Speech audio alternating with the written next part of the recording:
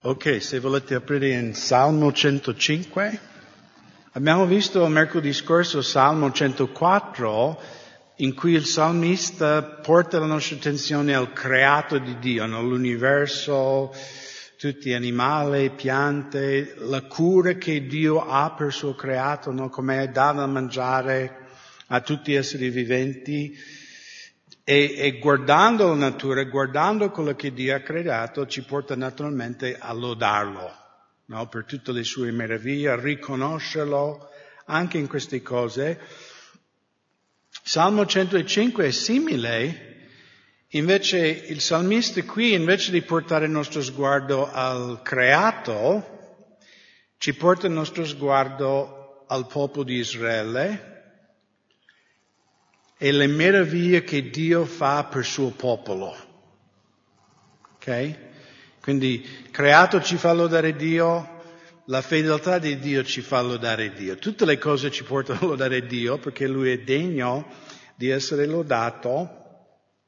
E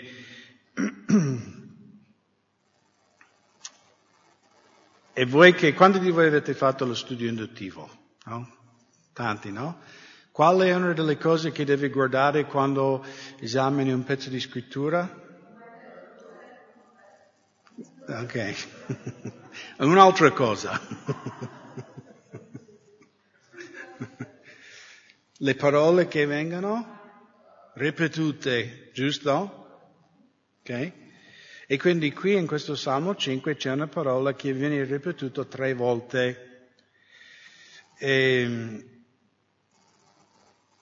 È la parola ricordare, ok?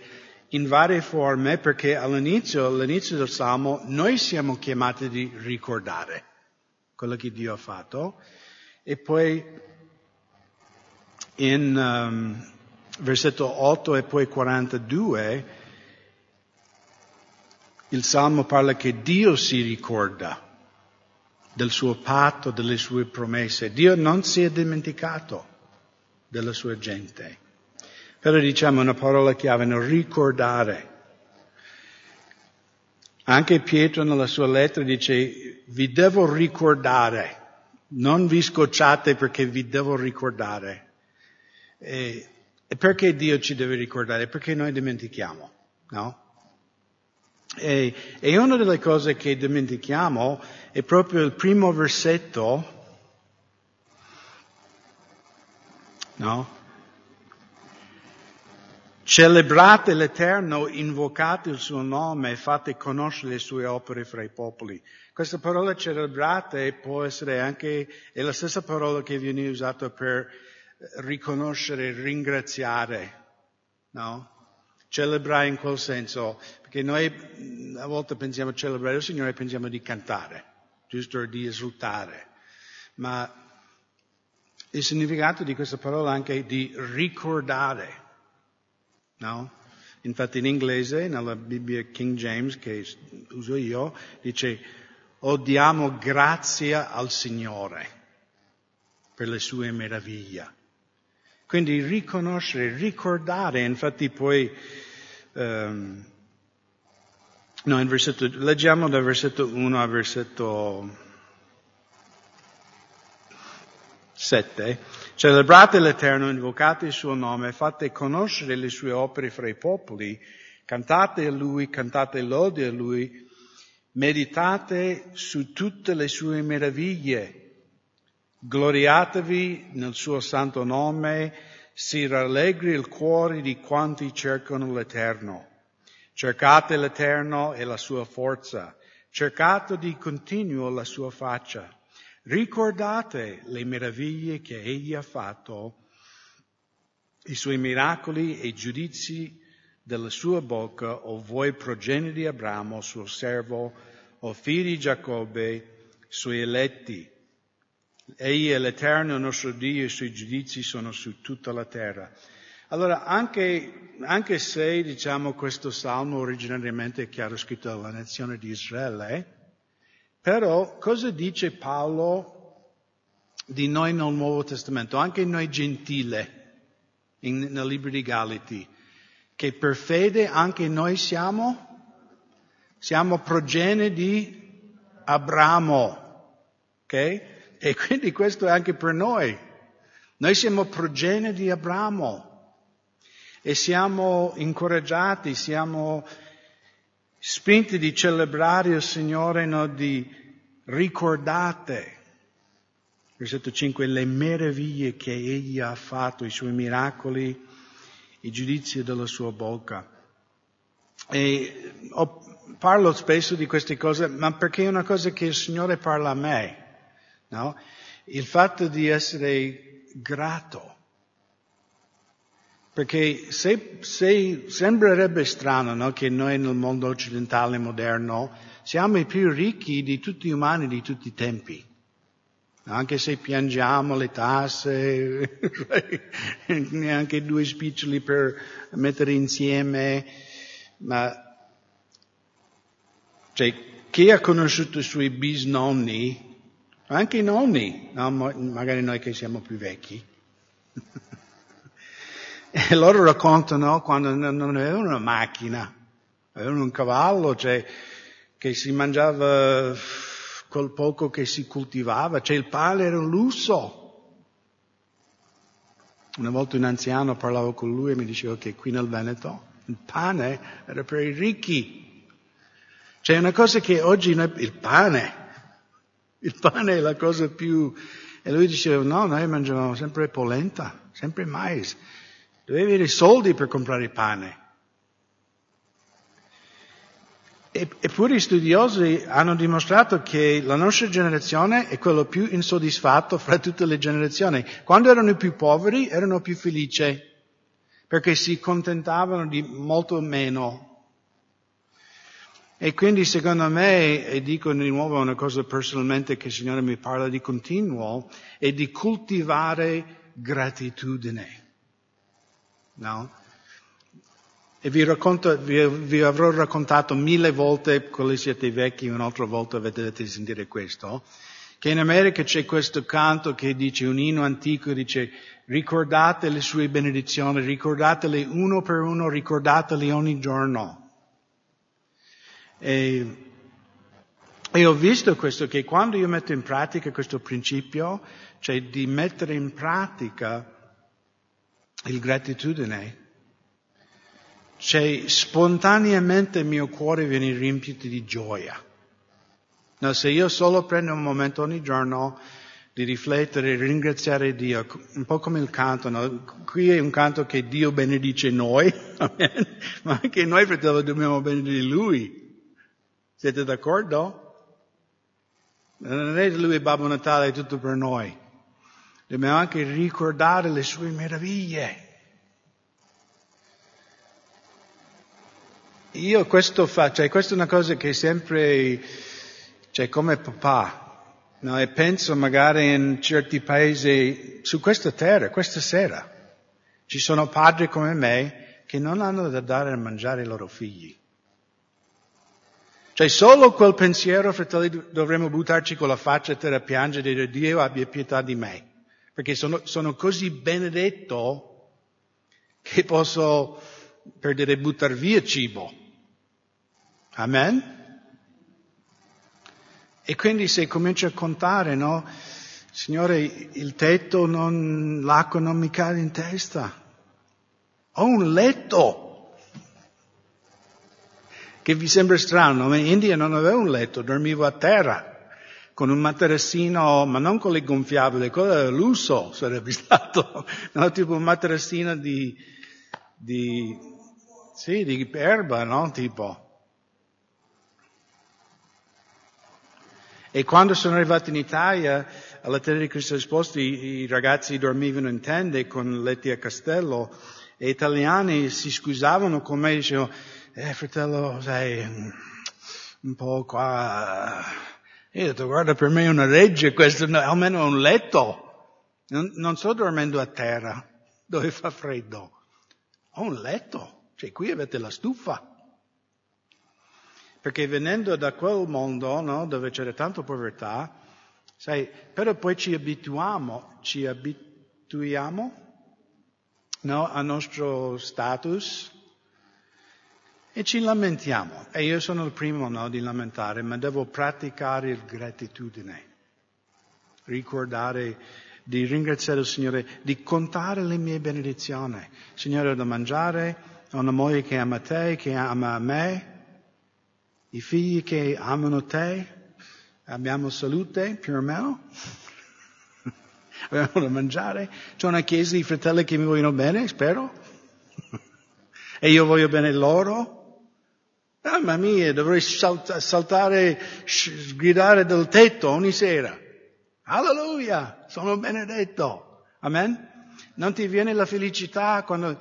No, perché Satana vuole farci guardare il brutto, il male, e poi no.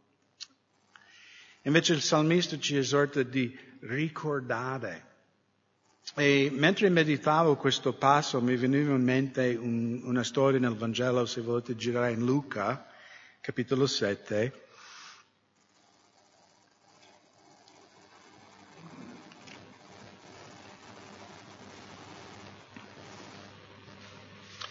Ed è una storia che magari conoscete già, no? Quando Gesù è stato invitato a casa di questo uomo Simone, il fariseo. In versetto 36, uno dei farisei lo invitò a mangiare con lui ed egli entrato in casa del fariseo si mise a tavola. Ed ecco una donna della città che era un peccatrice. Saputo che egli era a tavola in casa del fariseo, portò un vaso di alabastro pieno di olio profumato. E stando ai suoi piedi, di dietro piangendo, cominciò a bagnargli di lacrime i piedi ed asciugarli con i capelli del suo capo. Egli baciava e li ungeva con l'olio profumato.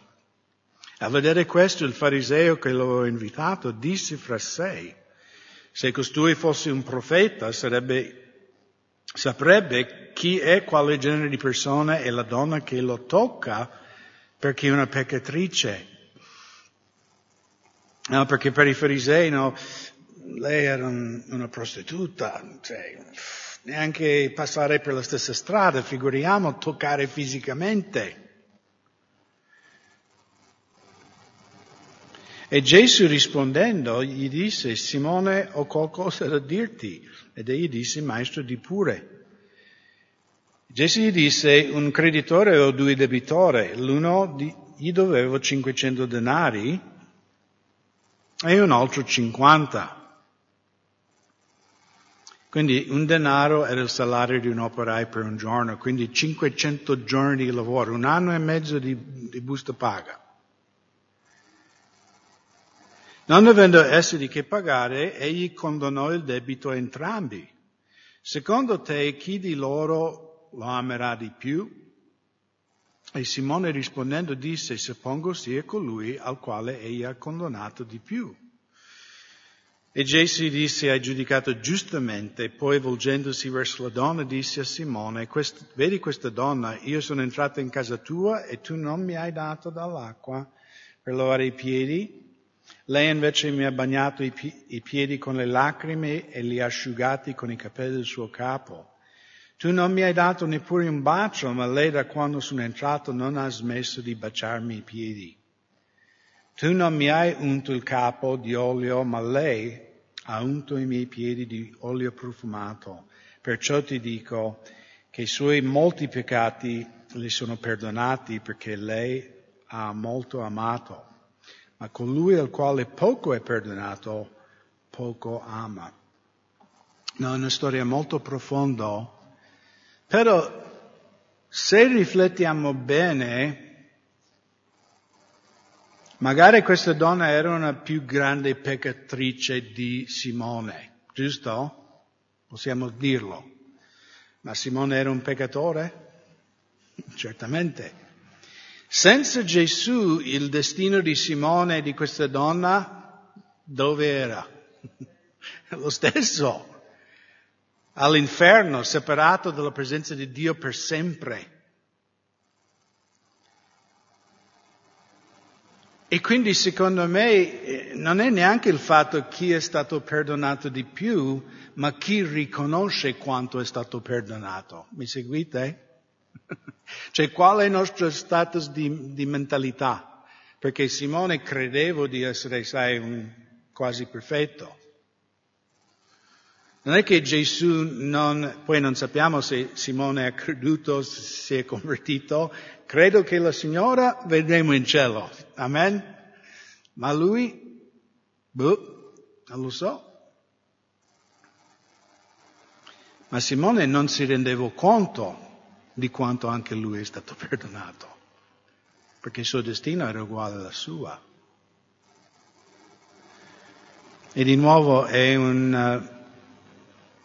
dovremmo, se siamo maturi, credenti maturi, praticare la gratitudine.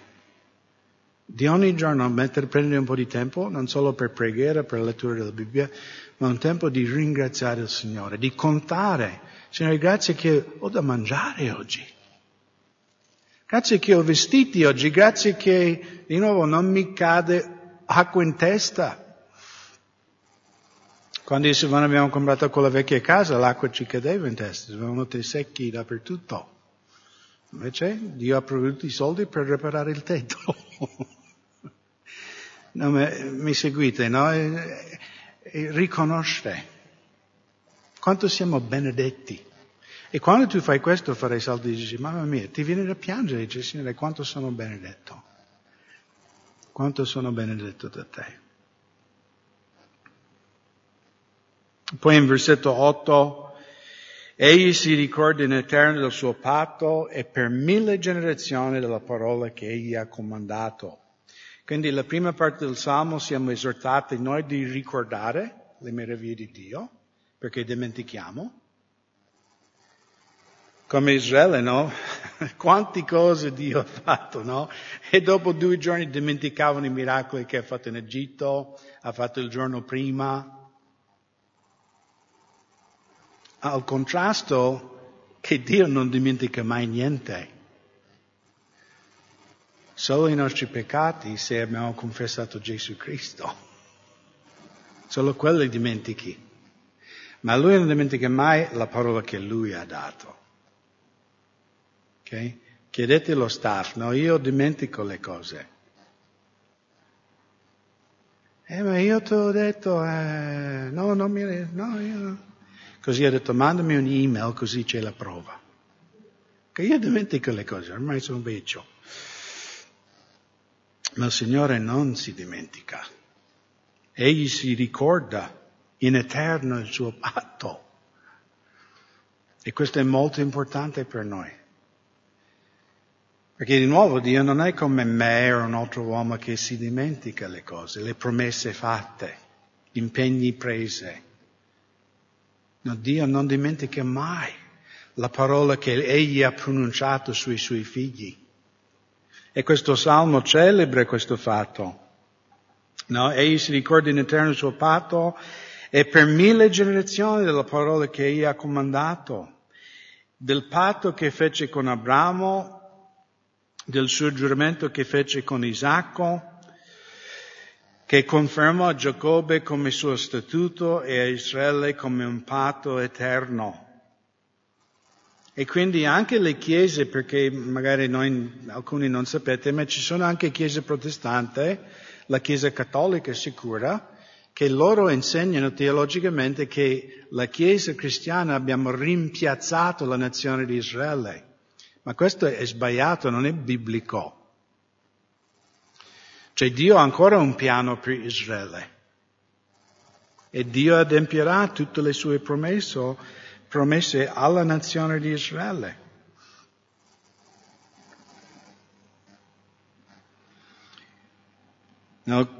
Versetto 10, che conferma Giacobbe come suo statuto e Israele come un patto eterno, dicendo, io ti darò il paese di Canaan come porzione della vostra eredità.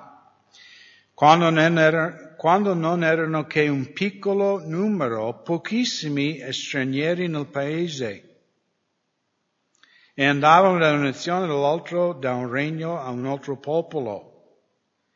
Egli non permise che alcuno li opprimesse, anzi punì dei re per amor loro, e disse, non toccate i miei unti e non fate alcun male ai miei profeti. Ci sono alcuni che loro dicono oggi, tipo pastori o apostoli, che questo è, non toccare l'unto, il pastore, il leader, ma questo è un versetto per tutto il popolo di Dio. Amen? Non è per speciale, una classe speciale. Ma la cosa che prendiamo da questo, perché qui il salmista riferisce a due storie specifiche. No? Quando Dio, perché qui cosa dice? Anzi, punì dei re per amor loro. E il salmista riferisce a due storie in Genesi. Se volete girare in Genesi 12.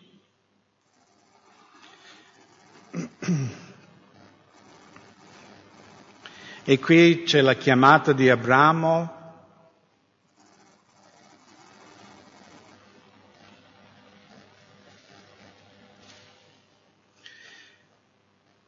E quindi dal versetto 1 a 3 abbiamo la promessa, no, di cui parla anche in questo Salmo.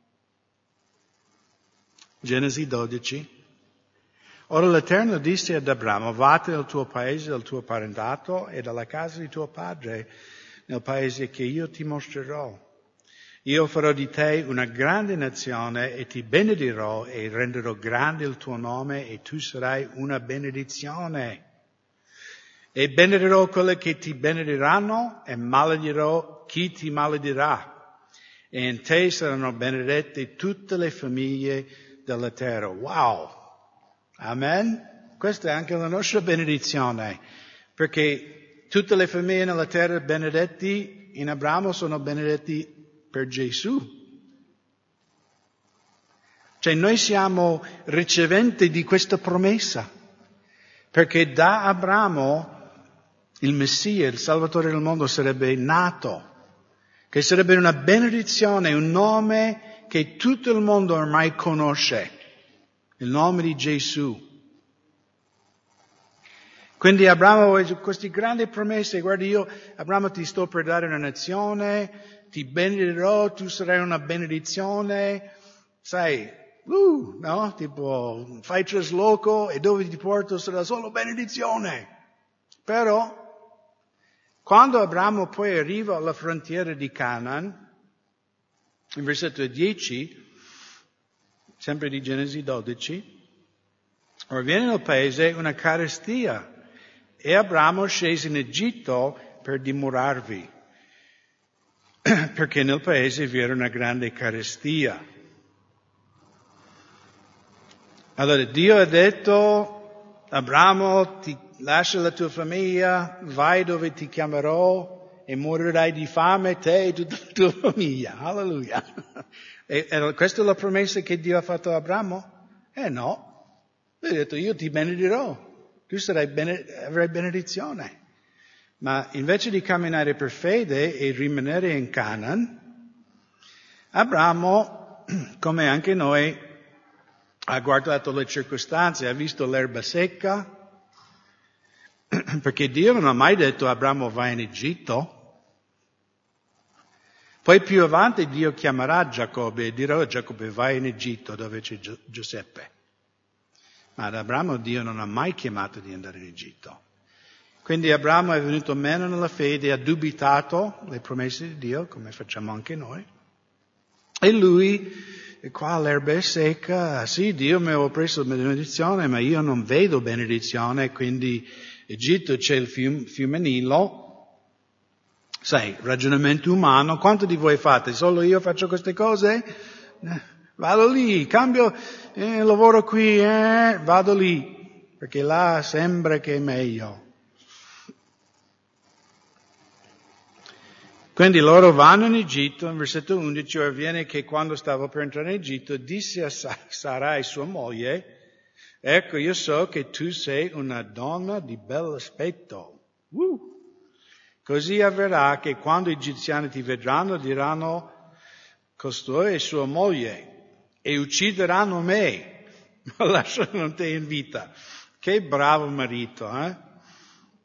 Ti prego, di che sei mia sorella, perché io sia trattato bene a motivo di te, la mia vita sia salva per amore tua. Quando infatti Abramo giunse in Egitto, gli egiziani videro che la donna era molto bella. La videro anche gli ufficiali del faraone e la lodarono davanti al faraone e la donna fu portata in casa di faraone. Ed egli trattò bene Abramo a motivo di lei, così Abramo ebbe pecore, bue, asini, servi, serve, asini, camelli. Ma l'Eterno colpì Faraone e la sua casa con grande calamità a motivo di Sarai, moglie di Abramo. Allora il Faraone chiamò Abramo e disse: che cosa mi hai fatto? Perché non mi hai detto che era tua moglie? Perché hai detto è mia sorella? Così io la presi per essere mia moglie. Ora dunque eccoti tua moglie, prendila e vattene. Allora noi ridiamo di Abramo, magari, come potevo fare una cosa del genere? Però confessiamo che anche noi magari non diamo la moglie a un altro uomo, si spera, però, non dire in fabbrica, non parlare di Gesù in fabbrica perché poi ti licenzieranno. Magari anche noi facciamo piccoli compromessi, non ubbidiamo la chiamata di fede del Signore perché vediamo l'erba secca e decidiamo noi come arrangiare la nostra vita. Però vedete la fedeltà di Dio. Cioè anche se Abramo ha fatto un grande errore, Dio sovranamente ha protetto i suoi figli. Voi avete mai visto nella tua vita che tu hai fatto un gran macello? E Dio ti ha salvato, anche se non meritava di essere salvato? Perché Dio ha un scopo nella tua vita, come avevo anche nella vita di Abramo e Sara. E poi non è solo questo. Se andiamo avanti in capitolo 20, se andate lì, Abramo ripete un'altra volta con il re di Gerar, Abimelech. Stessa cosa. Abramo ha paura perché Sara è bella. In Genesi 20, versetto 1, Abramo si spostò di là andando verso il Negev e dimorò fra Kadesh e Shur. Poi si stabilì a Gerar. Ora Abramo diceva di Sara sua moglie e mia sorella. Così Abimelech, re di Gerar, mandò a prendere Sara. Ma Dio viene da Abimelech in un sogno di notte e gli disse: ecco, tu stai per morire. Sei un uomo morto. Immagini questo, no? Un pagano, no? Tipo, Dio ti visita di notte, adesso ti uccido. Io.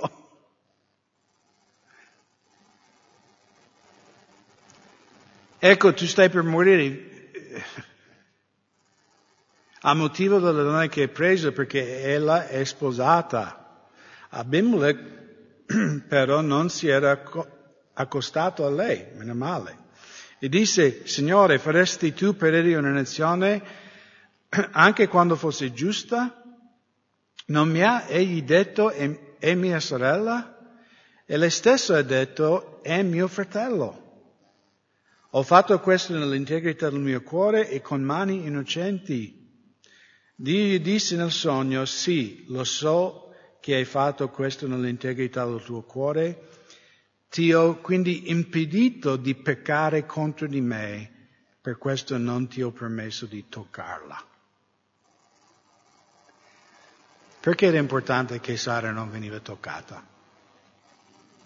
Perché Sara sarebbe la mamma di Isacco, il figlio della promessa. No, che sappiamo in tutta la rivelazione di Dio nel Nuovo Testamento, lui era la figura di Gesù. Il figlio non nato secondo la carne, umanamente parlando, no, come Ishmael con Agar. 6 anni passavano, Sara non rimaneva incinta, quindi Sara dice: Abramo, Agar, egiziana, bella. Poi nasce Ishmaele.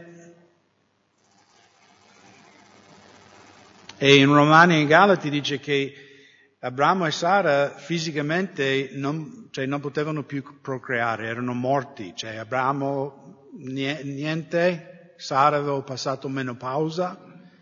Quindi Isacco era un miracolo. Era un figlio della promessa di Dio. E quindi Dio doveva preservare Sara. Non è che la mamma del figlio della promessa, colui che doveva essere simbolo del Messia, poteva essere violentato da un re straniero, un altro uomo. E per me è molto incoraggiante che noi che siamo il popolo di Dio, anche quando facciamo cavolate, Dio viene e ci salva per la sua grazia. Lui ci tira fuori quando noi non meritiamo di essere tirati fuori. Perché il piano di Dio andrà sempre secondo i suoi propositi. E quando noi siamo figli di Dio, allora facciamo parte del proposito di Dio. E quindi per ognuno di noi Dio ha un piano per la nostra vita.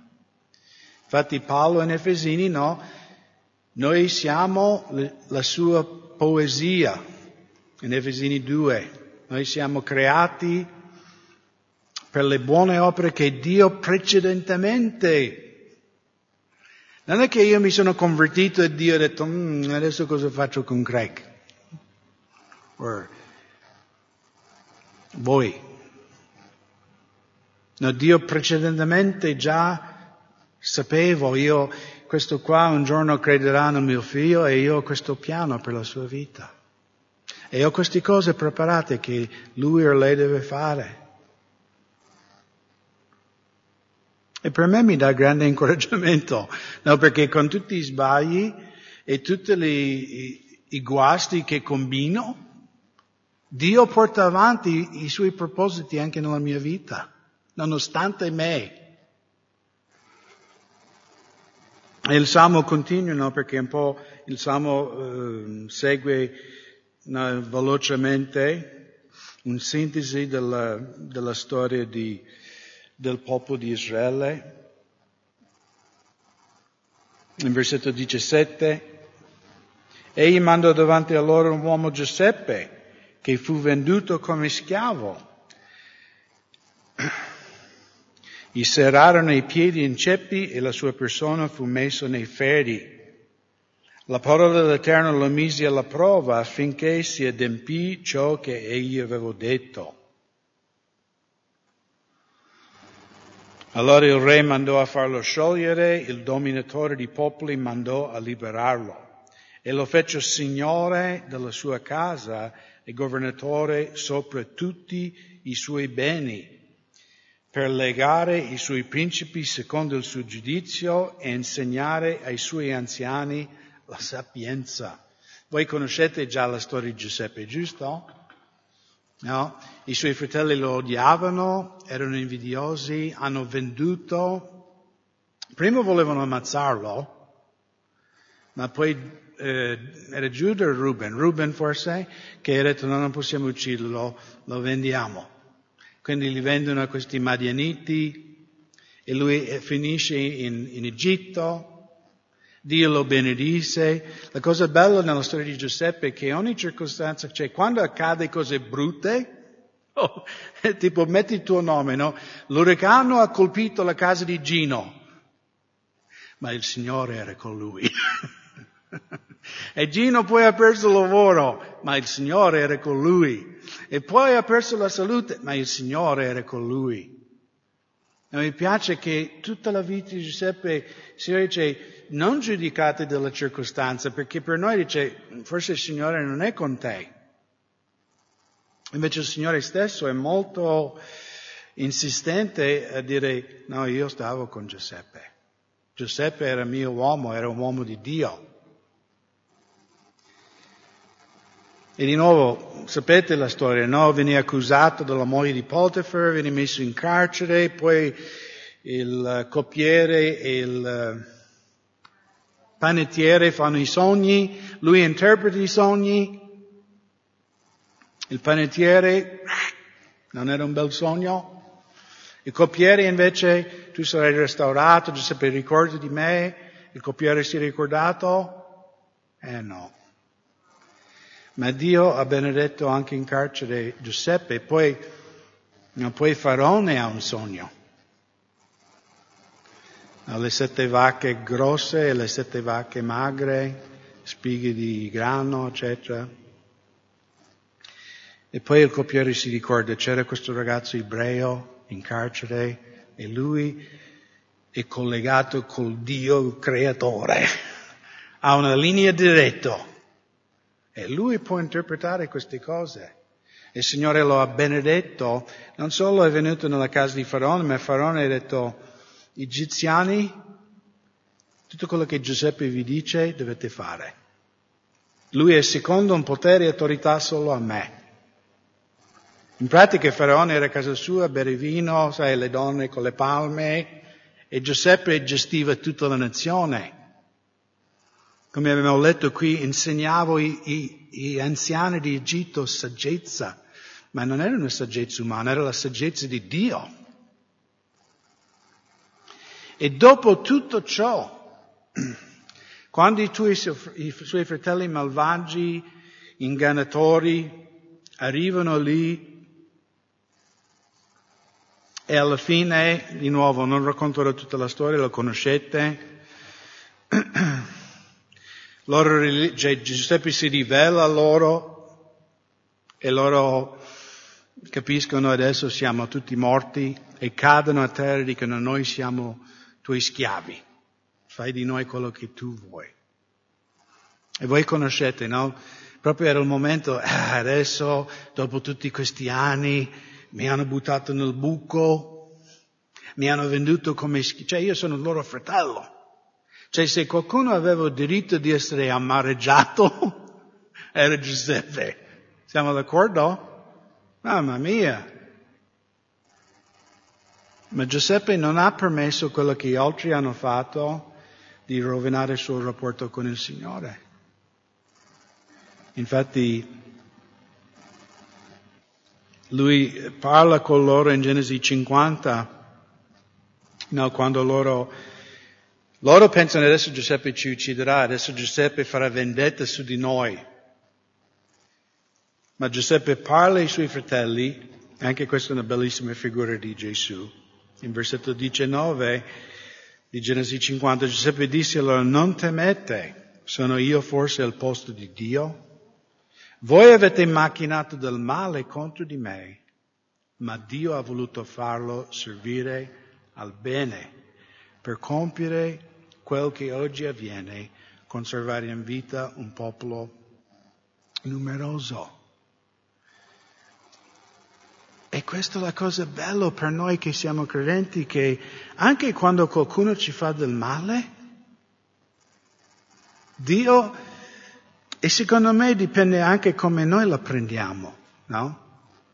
Che se noi ci amareggiamo, se noi cerchiamo di combattere nella carne contro quella persona,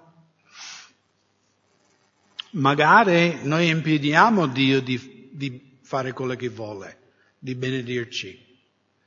Ma quando noi benediciamo, cosa ha detto Gesù? Benedite i vostri nemici. Come il canto che abbiamo, il Signore benedicili.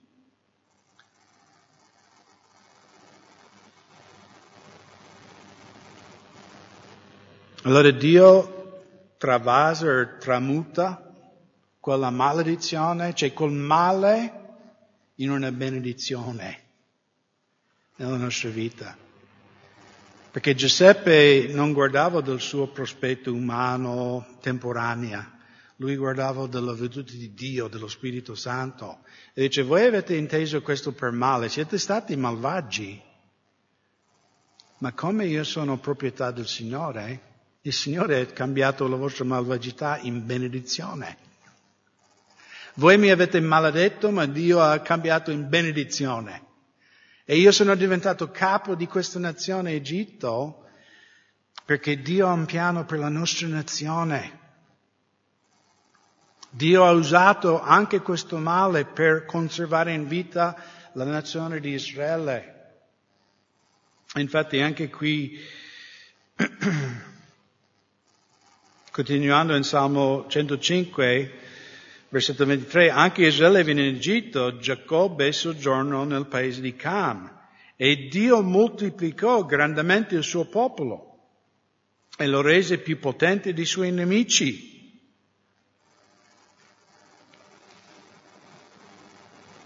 E quindi non solo Dio ha conservato Israele, perché quando erano scesi, adesso non mi ricordo esattamente quanto erano, ma così 170? 70. Sapevo che c'era un 7-0. No? Sì, una grande famiglia, come la famiglia di mia nonna, 16 figli.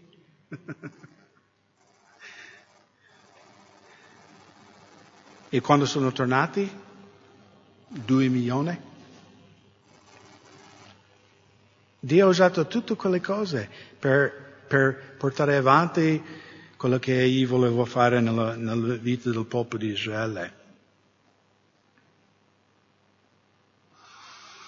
Versetto 25, poi mutò il loro cuore perché odiassero il suo popolo e tramassero inganni contro i suoi servi. Allora egli mandò Mosè, suo servo, e Aarone che aveva eletto, ed essi operarono fra loro portenti da lui, ordinati, e fecero prodigi nella terra di Cam. Mandò le tenebre e fece cadere il suo paese nell'oscurità, ed essi non si ribellarono alla sua parola. Cambiò le acque loro in sangue e fece morire i loro pesci. Il loro paese brulicò di rane che entrarono perfino nella camera del loro re. Come il Covid, no? Anche Trump ha preso il Covid. Non che lui è Faraone, ma comunque, per dire queste cose non toccano a tutti. Alla sua parola viene una moltitudine di insetti e zanzare in tutto il loro territorio. Mandò loro grandine invece di pioggia e fiamme di fuoco nel loro paese. Colpì anche le loro viti e i loro fichi e distrusse gli alberi del loro territorio. Egli parlò e vennero locuste e bruchi senza numero, che divorarono tutta la vegetazione nel loro paese e mangiarono il frutto della loro terra. Egli colpì anche tutti i primogeniti nel loro paese e le primizie di tutto il loro vigore. E fece uscire il suo popolo con argento e oro. Non vi fu alcuno fra le sue tribù che vacillasse. Gli egiziani si rallegrarono dalla loro partenza, perché il terrore di Israele era caduto su di essi. Egli distese una nuvola per coprirli e accese un fuoco per illuminarli di notte. Alla loro richiesta egli fece venire le quaglie e le saziò con pane del cielo. Aperse la roccia e ne scaturirono acque. Essi scorrevano nel deserto come un fiume, poiché egli si ricordò della sua santa promessa fatta a Abramo, suo servo. Fece quindi uscire il suo popolo con letizia e i suoi eletti con gridi di gioia e diede loro il paese delle nazioni ed essi ereditarono il frutto della fatica dei popoli affinché osservassero i suoi statuti e ubbidissero alla sua legge. Alleluia. E quindi Dio, come abbiamo detto all'inizio, noi dimentichiamo, perciò Dio deve dirci ricordate. Ricordate le meraviglie di Dio, perché abbiamo la tendenza di dimenticare e di nuovo di essere miopi, come Abramo, di guardare l'erba secca, guardare il conto in banca, guardare questo e quell'altro, e dimenticare che abbiamo un Dio che regna in cielo, che governa gli affari delle nazioni. Io speravo che Trump vincesse le elezioni, penso che tutti sapete questo. Ma anche se Biden è presidente, a me non cambia niente perché io sono figlio di Dio. E Dio è sovrano. E Dio porterà i suoi propositi sia nella mia vita ma anche nella sua Chiesa. E questo Salmo non ci enfatizza questo passo, l'ultima volta che viene questa parola ricordo, no? In versetto 42, poiché egli si ricorda dalla sua santa promessa.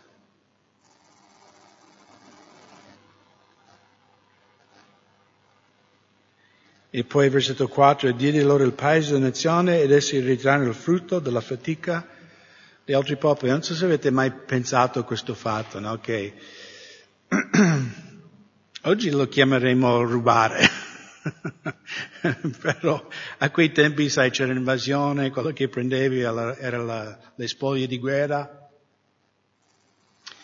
Però il popolo di Israele erano schiavi, quindi non avevano niente. Cioè, terreni, zero. Uscirono di Egitto con tutte le ricchezze di Egitto, oro e argento, e Dio disse, io vi darò un paese dove i campi sono già coltivati, sono stati già piantati alberi di frutta, olive, case già edificate.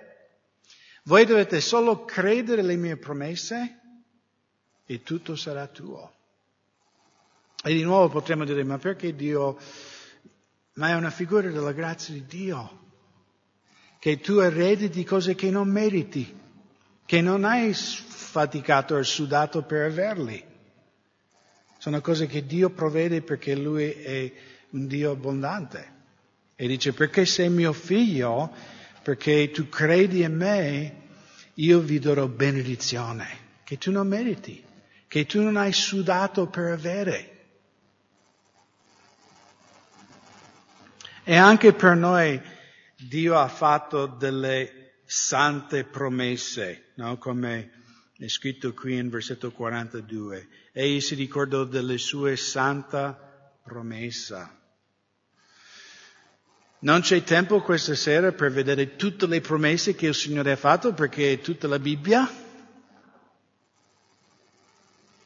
ma solo per citare alcuni passi che magari conoscete già. Filippesi 1,6, l'Apostolo Paolo scrivendoci, essendo convinto di questo, che colui che ha cominciato un'opera buona in voi la porterà a compimento fino al giorno di Gesù Cristo.